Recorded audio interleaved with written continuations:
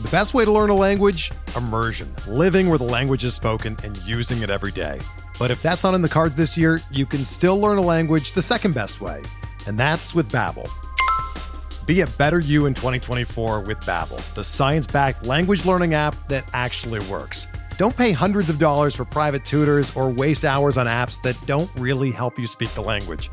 Babbel's quick 10-minute lessons are handcrafted by over 200 language experts and help you start speaking a new language in as little as 3 weeks. Babbel's designed by real people for real conversations, and their tips and tools are approachable, accessible, rooted in real-life situations, and delivered with conversation-based teaching, so you're ready to practice what you've learned in the real world. Here's a special limited-time deal for our listeners. Right now, get up to 60% off your Babbel subscription at babbel.com/Blue Wire. That's 60% off at babbel.com/Blue Wire, spelled BABBEL.com/Blue Wire. Rules and restrictions apply.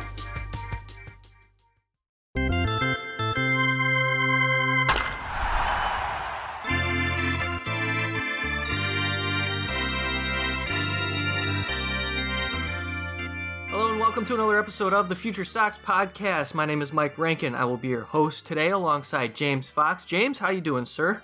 Good, man. How are you? I'm okay. Thanks for asking. Really appreciate it. Today we have a guest, Steve Parodzinski, better known as NWI Steve on Twitter, Southside Clown Show, joining us here on the Future Sox Podcast. What's up, Steve? Good to hear from you. Hey, yo, fellas. How we doing today? Well, we're doing okay. Steve, you write for OnTap Sportsnet. Happy to conversate about the Chicago White Sox upcoming. We had Buzz on Tap in one of our previous podcasts. You guys do a lot of really good work over at the OnTap Sportsnet. So credit to you. Really appreciate you taking the time and speaking to us. We have a lot that we want to get into. Baseball's proposal, trying to get back underway.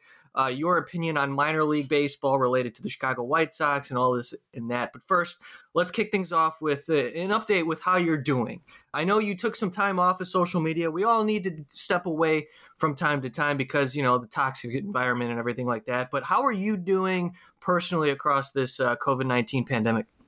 You know, I mean, the COVID aspect of it, I mean, I've been totally fine from that standpoint. I think, I've taken probably a little more precaution than maybe other people have, just because of the fact that I have so many people that are close to me that are immunocompromised. My girlfriend is immunocompromised. My dad just got done finishing up cancer treatment in March. Both my girlfriend's parents are immunocompromised. So I got a lot of people that are really close to me that this could impact pretty significantly. So even in the very kind of early stages of this, I was wearing a face mask. I went and just got a lot of, rubber gloves and everything. So anytime I have to go out to go grocery shopping or anything, I'm putting gloves on. So I'm just trying to be really conscious of that and just trying to be pretty precautious of what I'm doing out there. So tell me about this whole Twitter thing. You just kind of like dipped on us and people were asking about you.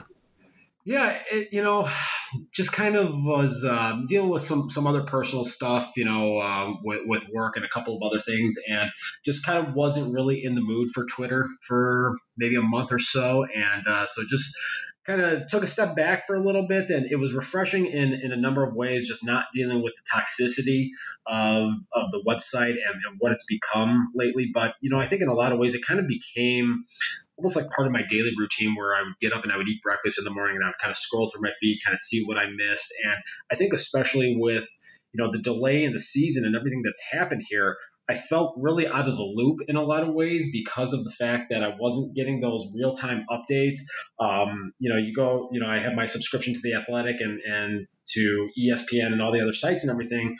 But, Twitter is really, I think, the biggest medium in which information is communicated nowadays. And like I said, it's really happening in a real-time fashion. So I really felt out of the loop for that month there. But I got back on about 2-3 weeks ago here. So back in the swing of things, back up writing some pieces for OnTap Sports here and just, back to being my usual sarcastic self, quote tweeting Seinfeld and throwing in some old school wrestling gifs and just, being the heel that I am, although I'm not quite Ken W.O. heel level, but, I got a little bit of that in me. Yeah, so I think, one of the recent pieces that you wrote was just about, if baseball gets back going here, and it looks like, we can get into the agreement later, but I guess if there is an agreement and there is baseball and it's this 78 to 82 game, where you're playing the division and then you're playing the opposite division, how does that benefit the White Sox? I think one of the aspects that really helps them, and we talk about this a lot. I know, James, you and I have talked about this pretty extensively, but people throughout the game talk about the fact that the baseball season is a grind. That 162 games is really meant to kind of sort out who the best team is in a division or in the American or National League, for example. But if you're just shortening that to a 78 or 82 game sprint, teams can be hot and can make the postseason. You go back and you look at 2012, the Sox were in first place for 119 days and they didn't make the playoffs. So you look at a 78 game stretch here. If you can find a way, you go 48 and 30. Now, I don't think the Sox would go 48 and 30, but you pull that off right there, you're going to the postseason and you're going to end that championship drought. So, having that truncated season right there really helps to kind of make up for the lack of depth that a team like the Sox has right now. Whereas, teams like the Dodgers are just built for that 162 game grind because they've realistically probably got about 35 legitimate major leaguers on their 40-man roster. So they can weather the storm of that 162 games there, whereas a team like the Sox, they don't have the depth to be able to handle that right now. Well, we don't have a schedule yet, obviously. So, to your point, you could get a bunch early against Kansas City and Detroit and maybe even Pittsburgh, and then maybe the young White Sox team thinks they're a little bit better than they actually are. Some of that stuff goes a long way. And you're going to have Carlos Rodon back, likely. You'll have Michael Kopech for most of the year. It'll be interesting to see how they deploy some of these guys. But just what are your thoughts on, as far as the pitching staff, how it'll look different? I think they'll probably have some sort of 3-week ramp up. But, are you expecting, maybe some sort of tandem starts or some starters going 4 innings and then you bring another starter in, like you'd be playing MLB The Show or something? How do you think that goes? Yeah, that's something that I've long thought was going to be a strategy that they were going to utilize here, like you mentioned, with Rodon and Kopech coming back off of injuries, Dane Dunning as well, and looking to manage workloads for guys like Dylan Cease, who's going to be in his first full, or was supposed to be in his first full season in the league here, and another guy, a veteran, Gio Gonzalez, who is not known for going particularly deep in games. So I think this really gives them an opportunity to utilize things like those tandem starts there to keep guys fresh and ultimately could take some of the burden off of a young and relatively untested bullpen that does have some question marks. There's some significantly high upside with some of those guys, but they haven't necessarily proven it at the major league level. And I think utilizing some of the tandem starts and some things like that could help to mitigate some of the risk in that area. I think so. We're having this conversation under the assumption that, of course, that the season will get underway in some sort of abbreviated capacity. And as a fan, selfishly, of course, I want to see the games being played this year. And, we can even talk about the long-term effects that, would occur should the season not get underway and, how it affects players' contracts and organizations as a whole moving forward, how it even affects the draft this year. There's so many topics, so many layers to this. However, let's back it up and, talk about the now. As we sit near the end of May, an agreement hasn't come to the table yet between players and owners related to mainly safety and also mainly financial. So my question to you, and see, the more I think about this, of course, obviously safety has to be the number one concern. And I understand players don't want to take the risk, but I'm thinking of all of the employers involved here with all of the organizations across baseball who are being effective and they're losing their jobs. Some franchises are taking care of them in unique capacities here in the way that, they can supply them financially for now. But who knows what's going to happen moving forward. Without a season, it affects more than just the players and owners, Steve. So my question to you is, I guess, what is your take now when you're seeing these conversations between the Players Association and the owners trying to figure out a way to get on the field this year? As I sit here and look at this, if you saw any of the financial headlines this morning, we had another 2 million people file for unemployment last week. So we're upwards of about 40 million people have applied for unemployment benefits in about the last 8 weeks here. I just think it would be a tremendously bad look for Major League Baseball, the industry as a whole, if the game is not played this year, and if ultimately the deciding factor is the financial piece of it here. I'm going to probably ruffle some feathers with this. I don't take a side when it comes to professional sports labor relations. And despite what anyone tries to argue with me, this is not a typical Main Street labor relations discussion. As far as I'm concerned, I mean, the owners and the players here, they're all wild, or a good percentage of them are wildly rich and have more money than any of us will ever be able to amass in our life. So I don't sympathize with the plight of other side, to be completely honest with you. So I just think that it would just be such a bad look for the industry if the game doesn't resume at some point here this year. There's just too much money involved for all sides here to just pass this thing up and to say, okay, we're not going to play this year. And I think from a long-term ramification, look, baseball is on the wrong side of the demographics cliff. I think according to recent studies, like the average age of people that identify baseball as their favorite sport is in their late 50s. And it makes sense because, you watch a baseball game, whether it's the Sox or a national broadcast, especially, just about every other commercial is for an erectile dysfunction ad. And that kind of tells you all you need to know about the demographics facing the sport. So if you lose another season here, I just think it's going to really be catastrophic for the game, from a marketing standpoint, from the image of the sport. So they've got to find some way, assuming they get the safety protocols ironed out to where everyone is comfortable, because I think there are legitimate concerns with that. So if you get all of that squared away, you have to find a way to make the finances work for everybody involved. There's enough money involved in this for everybody to walk away with this and feel okay and play this year. That's just the way I look at it. Yeah, and I'm hearing you, and that makes a lot of sense to me. And in relation to the demographic side, yeah, I think the late 50s, 59, I think I saw, and that's the oldest among all the major sports. So, yeah, I mean, that's concerning. Baseball already had a ton of issues going into the 2020 season prior to the COVID-19 pandemic. I mean, you had the Astros scandal. I mean, the Red Sox thing was still looming. You also had the issues with all the rule changes that they were trying to implement. They're trying to cut down on time of game. There are so many different things that baseball, and, Rob Manfred was under a lot of heat to begin with. So if it's not going to get underway because of financials, I don't know how the perception will change down the line. And how about this, Steve? They're proposing all of these guidelines, trying to limit these players from doing habits that they've grown up to do, their entire lives associated with the game. No spitting, trying to, remove tobacco and seeds. Like, there is so much involved here. Yeah, I mean, it's when I read some of those safety protocols that they were trying to implement there, the first thing I thought when I saw no spitting or no sunflower seeds is that will be broken the very minute the first person steps on the field for the very first session of batting practice.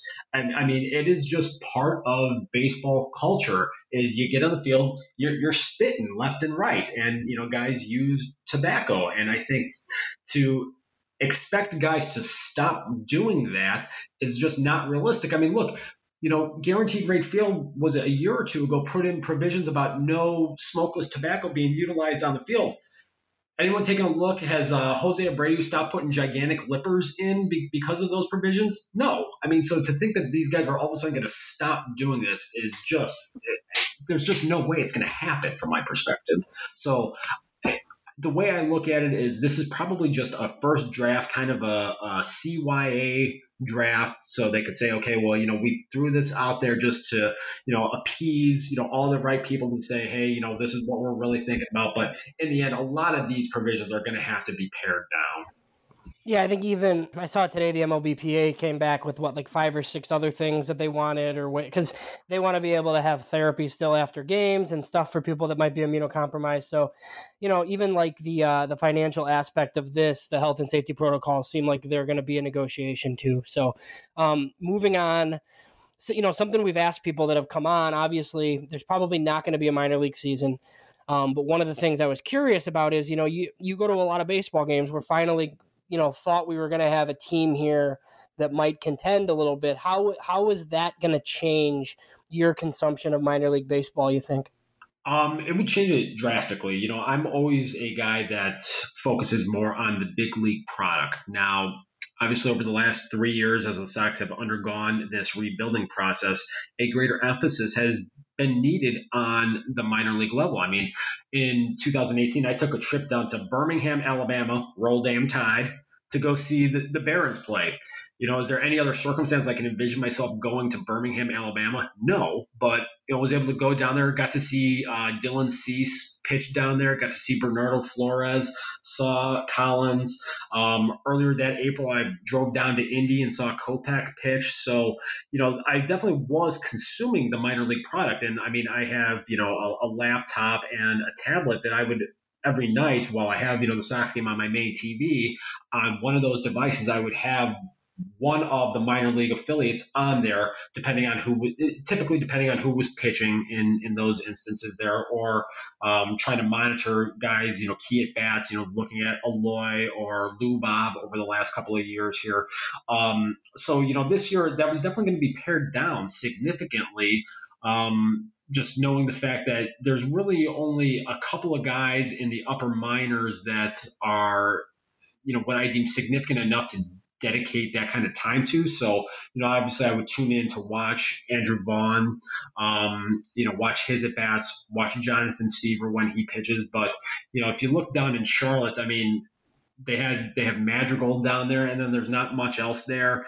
And the rest of the guys really of note within the system are kind of lower level guys. And, you couldn't even necessarily watch Kannapolis frequently. So that kind of limited your access to some of the players down at that level there. So, but to answer your question, like I said, the overall consumption of the minor league product was going to be drastically reduced here this year, especially with the changes and with the additions that they made at the big league level, looking to transition towards repeating.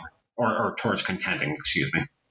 Outside of, the Madrigal, the Vaughn, and the Robert, any of these minor league players that may have stuck out to you that you're, that have caught your interest, I should say, maybe a Jake Burger. Because we talked Jake Burger a little bit.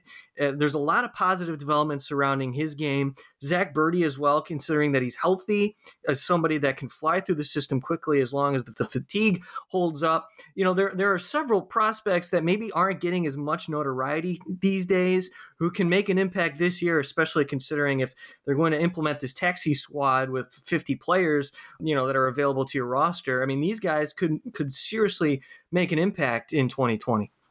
Yeah, I would say for me, and I agree with all the names that you mentioned, but one guy that I've always kind of followed pretty closely is Bernardo Flores.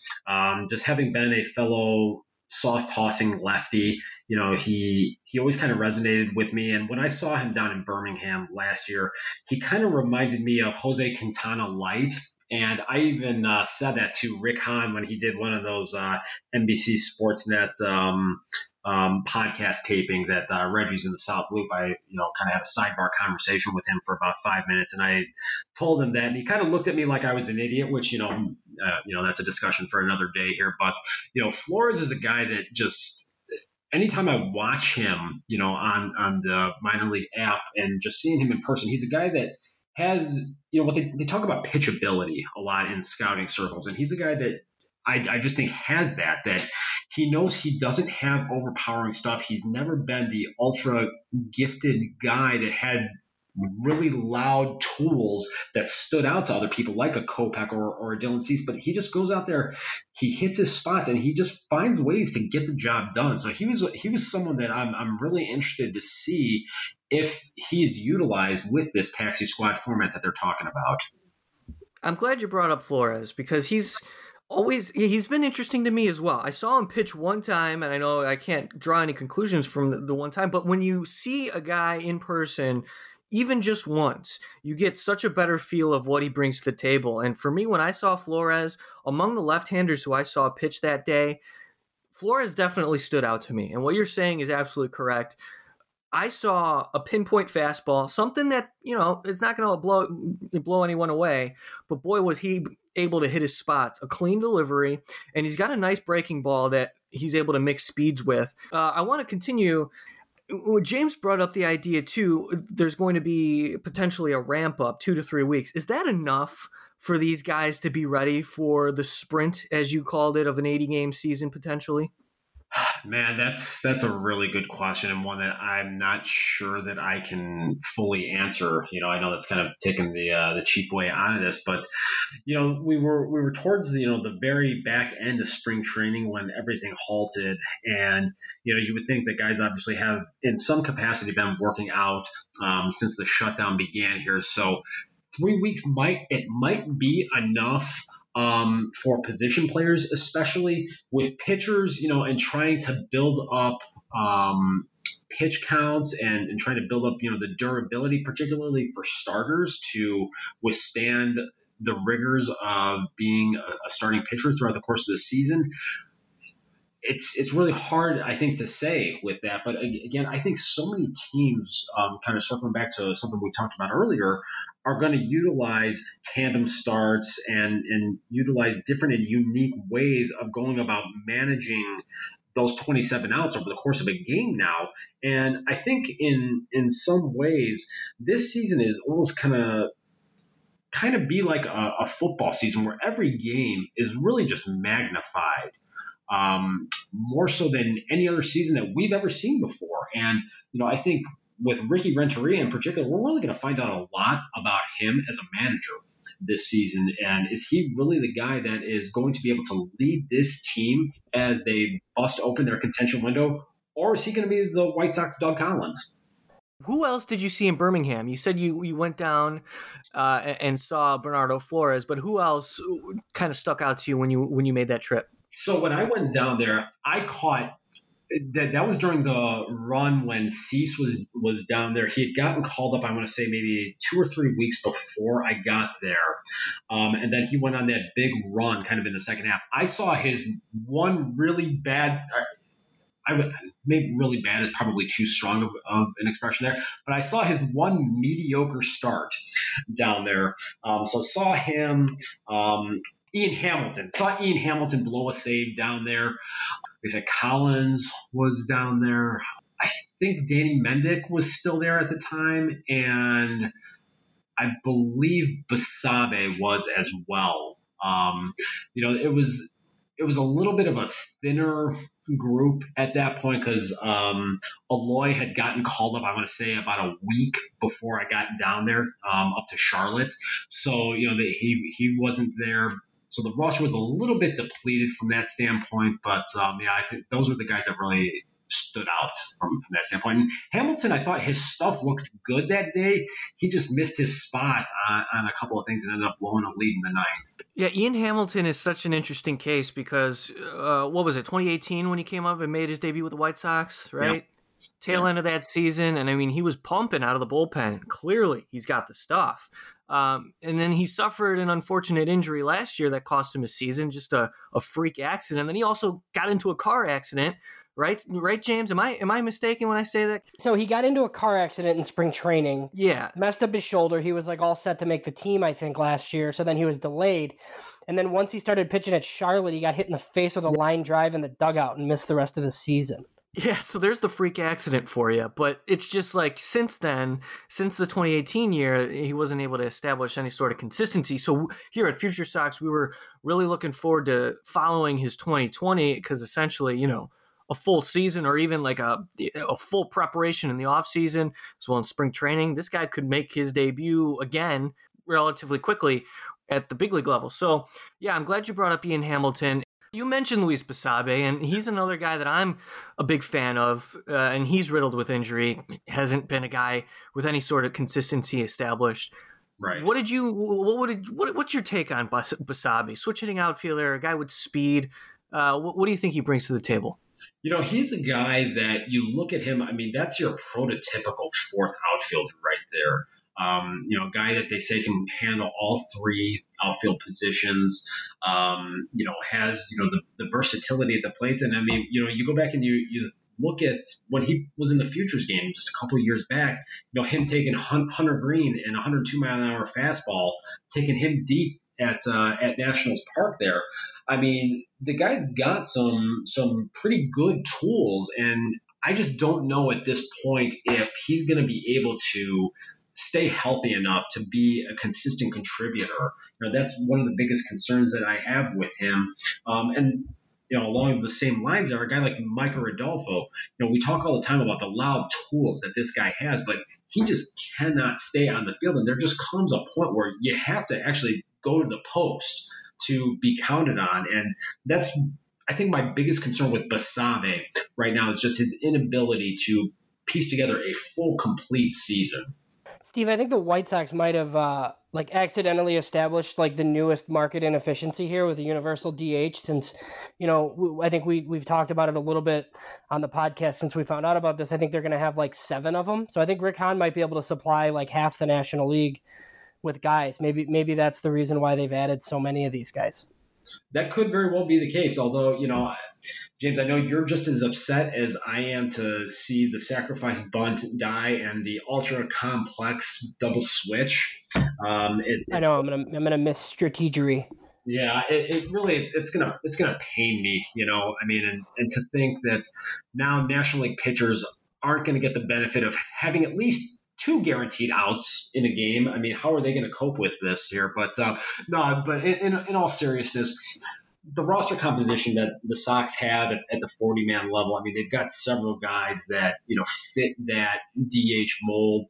I mean, you look at a guy like Gavin Sheets now, you got Abreu at first base, you got Encarnacion for this year and potentially next year, and you got Andrew Vaughn. I think Gavin Sheets is a guy that's really the odd man out now in this scenario. And the way that he came on the second half of last year and really started to show some of the power that he displayed when he was at Wake Forest, I think is a very good sign for the Sox and their ability to maybe utilize him as a trade piece to some of these National League teams now. You look at a guy like him, or even, cult favorite Yermin Mercedes, although I realize that's, blasphemy to suggest that maybe the Sox would move him and try to, strike while his perceived value is maybe higher than it really is. But they've definitely got a couple of guys that would fit that mold that could have some utility to a National League team here in their search to, have a functional non-automatic out in their lineup. Steve, I think you've seen the Yermin Mercedes Instagram photos, right? Do you think when he takes the field looking as he does now, he'll still be as popular, or no? No, I liken it to Jonah Hill, though, when he lost. Yeah. nobody likes skinny Jonah Hill. Yeah, I need my Jonah Hill fat. Yeah. Yermin scares the hell out of me. I'll be honest with you guys. I saw him up close and personal hit a bomb, and the intensity that he's able to bring. I mean, the way he was celebrating with his teammates. I mean, I'm sure he's bringing all that positive energy, but man, good luck. Good luck telling that guy he can't sit at a table or something. You know what I mean? Yeah, he's a real big boy, and I know I caught some heat, early in spring training when he was hitting all those bombs left and right, and I was kind of one of the people what purpose does he serve on the 26-man roster for the 2020 White Sox? And the thing that I just kind of kept coming back to is he's 27 now? He's never stepped foot in a major league batter's box. To me, as a non-trained scout, that seems a little problematic, that if the hit tool and the power was really that great, that he would have stepped in a major league batter's box at this point. But that's just my perspective on Yermin. Yeah, I think one of the names we've kicked around is the ultimate ceiling for him was Evan Gattis possibly. And I think Evan Gattis is probably even a better catcher than Mercedes is. The one thing that you said there that I agree with you on, I kind of push back a little bit against Yermin Mercedes 26th man, but I mean, if you're allowed to keep 50 dudes and move them around might happen this year, I'm totally fine with Yermin Mercedes hanging around. I mean, it's not like there's a minor league affiliate for him to play at. So this scenario for him, I think, is actually pretty good. You could make the argument that, Encarnacion goes down for a week, it might be Yermin Mercedes instead of you rushing Andrew Vaughn to the big leagues or something like that.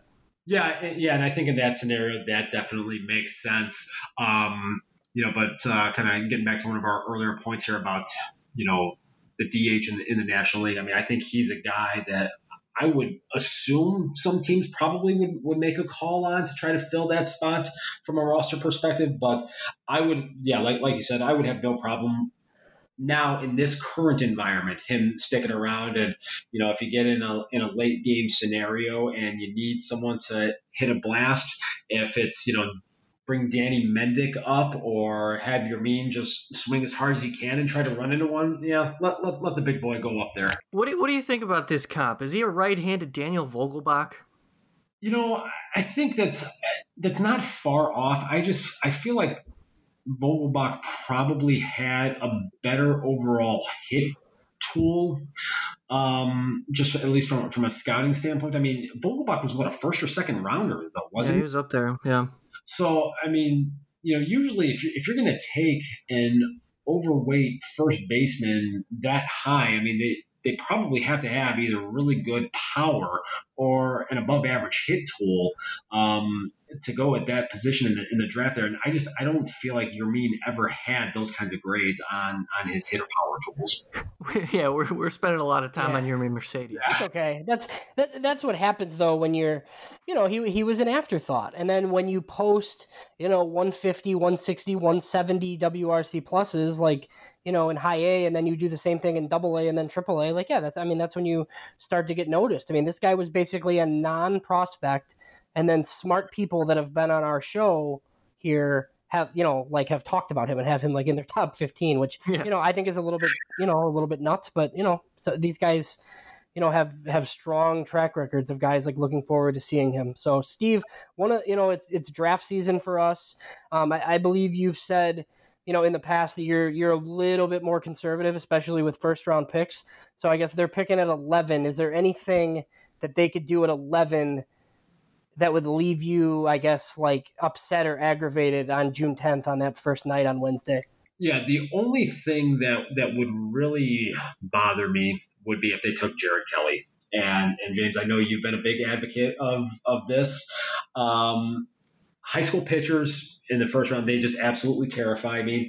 Looking at the data, and I know Keith Law wrote a piece for The Athletic a couple weeks back, kind of looking back at the history of high school pitchers in the first round. The idea of that just absolutely terrifies me. I mean, the Sox haven't done that since Chris Hanel in 2000 out of Providence. And, what a name. Yeah. And I mean, that just was an absolute train wreck right there. That just terrified me. I'm someone that I would make a terrible scouting director because I'm not really willing to take enough risk to draft a guy like Kelly, especially at 11. But, picking 11th is a really kind of a tricky spot because you're not going to get, one of those uber level prospects like a Bryce Harper, Stephen Strasburg type guy at that level. Although, you go back and you look the last time, the Sox got a future Hall of Famer at number 13 a decade ago. So they could strike gold again in a similar spot there. It's just from my perspective, Jared Kelly, just the risk with a high school pitcher, that would just be very alarming to me. And I say that, and of course they'll probably draft him and it'll probably work and I'll look like an idiot and I'm totally cool with that. So, all right, put your scouting director's shoes on. You're in charge of the amateur draft for the Chicago White Sox. It's a 5-round draft this year. How would you approach it if you're the organization? You said, you want to stay away from the high school arm and Jared Kelly. But, okay, so how is your approach considering there's only 5 rounds, right, as opposed to 40 in the past? Do you want to go after a college-ready player in the first round or maybe even a high school position player in the first round? Or would you be willing to commit to several high school players maybe in the latter part of the 5-round draft, considering where the Sox stand in terms of depth within their organization? What do you prefer they do?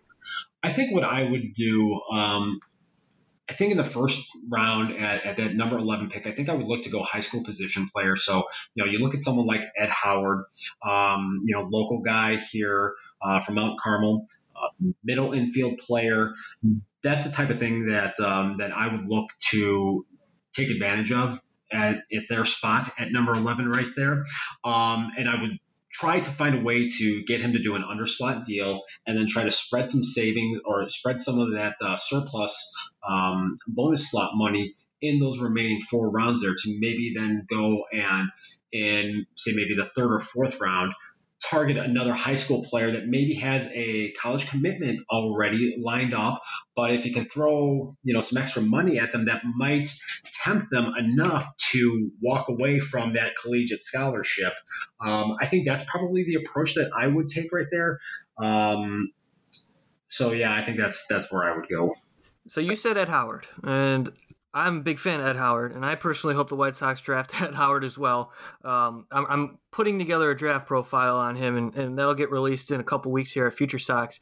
Very excited about the prospect and what he brings to the table. And Steve, I feel like the White Sox can afford to go out and grab a kid now. There are concerns for sure related to Ed Howard and his value. He didn't participate in his senior year of high school and his senior season. Obviously, given the circumstances, as well as, he's got a shoulder injury that is on his record that maybe scouts are kind of, I would say, put off by maybe, and that'll affect his stock. But in terms of where the organization stands, and I'd love to get your opinion on where they stand as well, I think they can afford to go out and maybe, if you want to call it a risk, grab a high school shortstop in this product, because me personally, I think he's got everything. The makeup, the character, the work ethic, the tools, and, the story's great as well, given that he's a local kid. But I buy into what Ed Howard brings to the table, and considering that he's a shortstop, the value's there. Yeah, no, you make some great points there, Mike. I think the way I try to look at it from a drafting perspective, I think up the middle high school talent, if you can get that in the first round, that's always something that appeals to me, because you're getting them at an early enough age where if they hit that development curve, once they get into your system there, I mean, we're seeing it now. Guys are getting to the major leagues younger than they really ever have at any point. So, if you draft an 18-year-old senior that's an up-the-middle player, they could get to the big leagues by the time they're 20. And now you're really maximizing the best potential years of their big league tenure, before they really get to free agency and hitting the open market. So that's where, high school players always have kind of appealed to me in that aspect of it there on the positional side. And then aside from that, I mean, I really like, polished college pitchers. We look at those, and those are guys that, again, can typically get to the big leagues a little quicker. And if you look at where the Sox are right now in their overall contention cycle here, we're expecting this team to be competitive for the next 6 to 7 years. So, if, for example, a polished college pitcher happened to fall to them at number 11, I don't think that would be a bad strategy either, because that would allow them to potentially plug one of those guys in here as they're making a playoff run in, say, 2022 or 2023, maybe at the absolute latest there. So I think there's real value in either one of those particular strategies.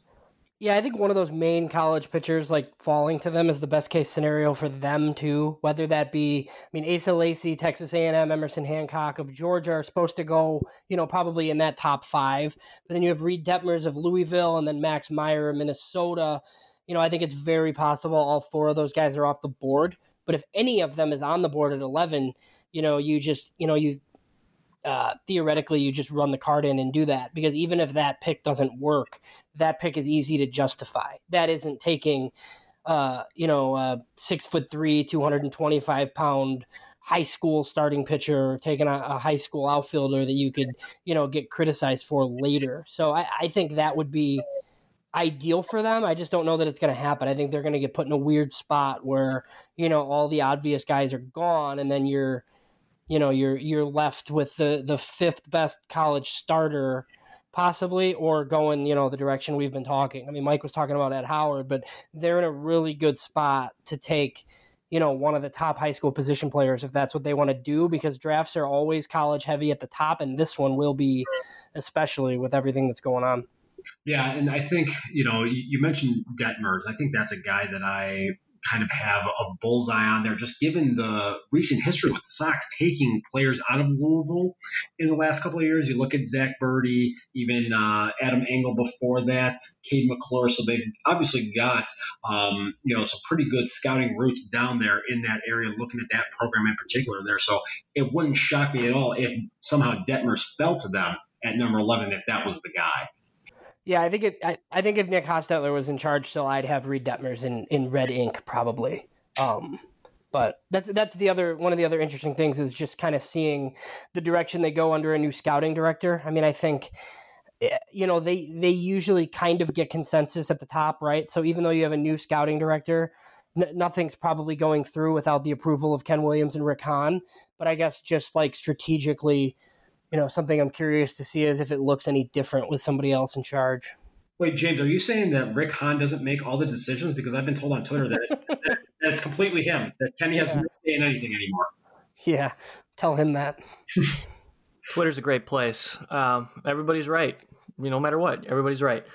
So, all right, Steve, I'm really excited about where the Sox stand organizationally. I think the way that they've approached these last couple of drafts, especially last year, I was very excited to see the amount of high school prep talent, of course, that they invested in the later rounds. And of course, you got to mention the second and third round picks in Dahlquist and Thompson, the two pitchers. So the Sox are in a great spot, and I think what we just talked about, it kind of reflects that, considering there's not really many avenues in which they can take, in my opinion, in this year's draft that would, I guess, aggravate me. So if they want to go out and grab, a catcher, if Patrick Bailey is there, for example, and he falls to the Sox at 11, and they decide to get him, that's fine. I'm excited for that. I'm excited to see what Mike Shirley and that department decides to do. And Steve, wrapping up this podcast, really appreciate the time. This was a lot of fun. I want to talk a little bit about, and if James has another question or two, we can keep this rolling for sure. But I want to talk about the article that you posted about Yasmani Grandal that caught my attention and really turned me on to the type of content that you're able to produce. And I've been a follower, of course, of your stuff, but you made me think critically a little bit and a little bit outside the box thinking related to Yasmani Grandal's value, as well as what he may be able to bring to the table as a leadoff man. Could you kind of explain that perspective for us? Yeah. So, I think once this team started making acquisitions here over the winter, you look at Grandal was obviously the first domino in mid to late November, and then, bringing in Encarnacion, getting the extension hammered out with Luis Robert. Big shout out to James on that scoop there, making sure that he was going to be on the roster at the start of the season. You really started to see this lineup take shape. And one of the areas that I looked at was as a question mark for them ultimately was who was going to hit leadoff, because they don't have that prototypical leadoff hitter. We saw Leury Garcia in that spot for a lot of last season. And, for my money, and I didn't major in math at Purdue University, but I think a sub 300 on base is just too low for a leadoff man in 2020. And I know a lot of people are on the Tim Anderson hype train to put him in the leadoff spot. I just don't think that there's enough consistency there with his offensive approach to be in that spot. And so you just look at the rest of the lineup. We saw the Moncada experiment in that spot, and I think he was trying to be overly selective there. And I think it took away from some of his natural tools by limiting his aggressiveness, putting him in there. So, I just came back to the idea of Yasmani Grandal is a guy that has a 10 to 12% walk rate. Since he came into the major leagues, he sees a ton of pitches. This team as a whole does not see a lot of pitches. Even you add in the likes of Grandal and Encarnacion, they're still going to be probably just in the middle of the pack in terms of overall walk rate as a team. So in the interest of trying to get some people on base for Moncada, for Abreu, Jimenez, Encarnacion, Robert, and those big thumpers in the middle of the lineup, you need somebody setting the table at the top. And that's where I thought Grandal, with his patience and his willingness to work counts and take walks, made just a ton of sense. Now, granted, he's a 31-year-old catcher. He doesn't have a lot of foot speed. And a lot of old time cranky baseball fans will say, oh, I need a slappy middle infielder who's fast. It's going to steal me a lot of bases in that spot. No, you need somebody that's going to get on base at a minimum 360 clip from my perspective. And Yasmani Grandal checks that critical box from my standpoint. And I just think putting him up there, working counts, putting stress on pitchers early in the game is going to be a tremendous asset to the team. And, you look at the way that the Sox as a whole lengthened their lineup with a lot of the acquisitions over the winter.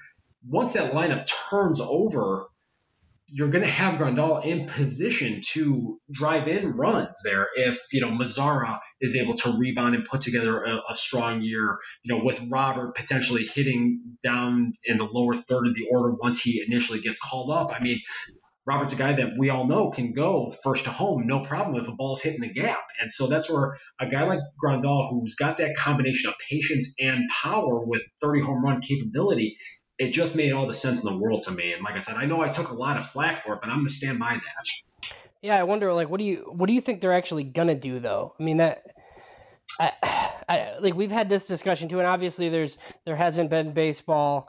We don't know if Madrigal is going to be up on the team. I guess I would say that they're probably going to do some version of like Anderson and Moncada, even though, I don't really love Anderson up there either. I feel like that's the way they were leaning.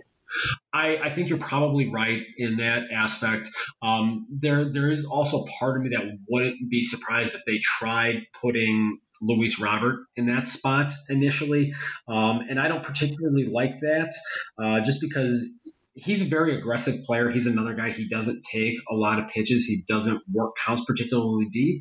And I just kind of felt like maybe after the first 10 days or so of his big league experience, pitchers were going to use his aggressiveness against him, and he was going to see a lot of breaking balls, and there was going to be an adjustment period with that. I think down the road, could Robert fit in that slot? Yeah, sure, I could see it.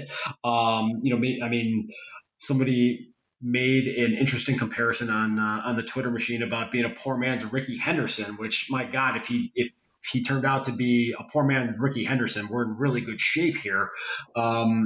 But initially, I think that's a little bit of a scary thought to put him in that slot. But I definitely agree. I just feel like that had Tim Anderson written all over it as being the leadoff guy. And like you said, James, probably with Moncada sprinkled in there on occasion too. It doesn't thrill me tremendously, but I just think that's probably the most realistic way that they would go. Yeah, as much as I was underwhelmed by Tim Anderson leadoff hitter like back in March, I would be ecstatic to see it now. So please, Tim Anderson leadoff hitter, anyone leadoff hitter, just play baseball. Steve, did you watch The Last Dance? I did, yeah. And, it's interesting for me, being someone that I'm not a huge basketball fan. I stopped watching basketball actively probably around the time I was 14, so in 98. And I was always kind of a little bit of a contrarian. I actually wasn't a Bulls fan growing up. I told this story on the 108 Three Things podcast recently that I was the kid that when I was 10, 11, 12 years old, I had a Dennis Rodman Spurs jersey. And a lot of people did not like that, obviously, given Rodman's time with Detroit and the Bad Boys and everything that surrounded that.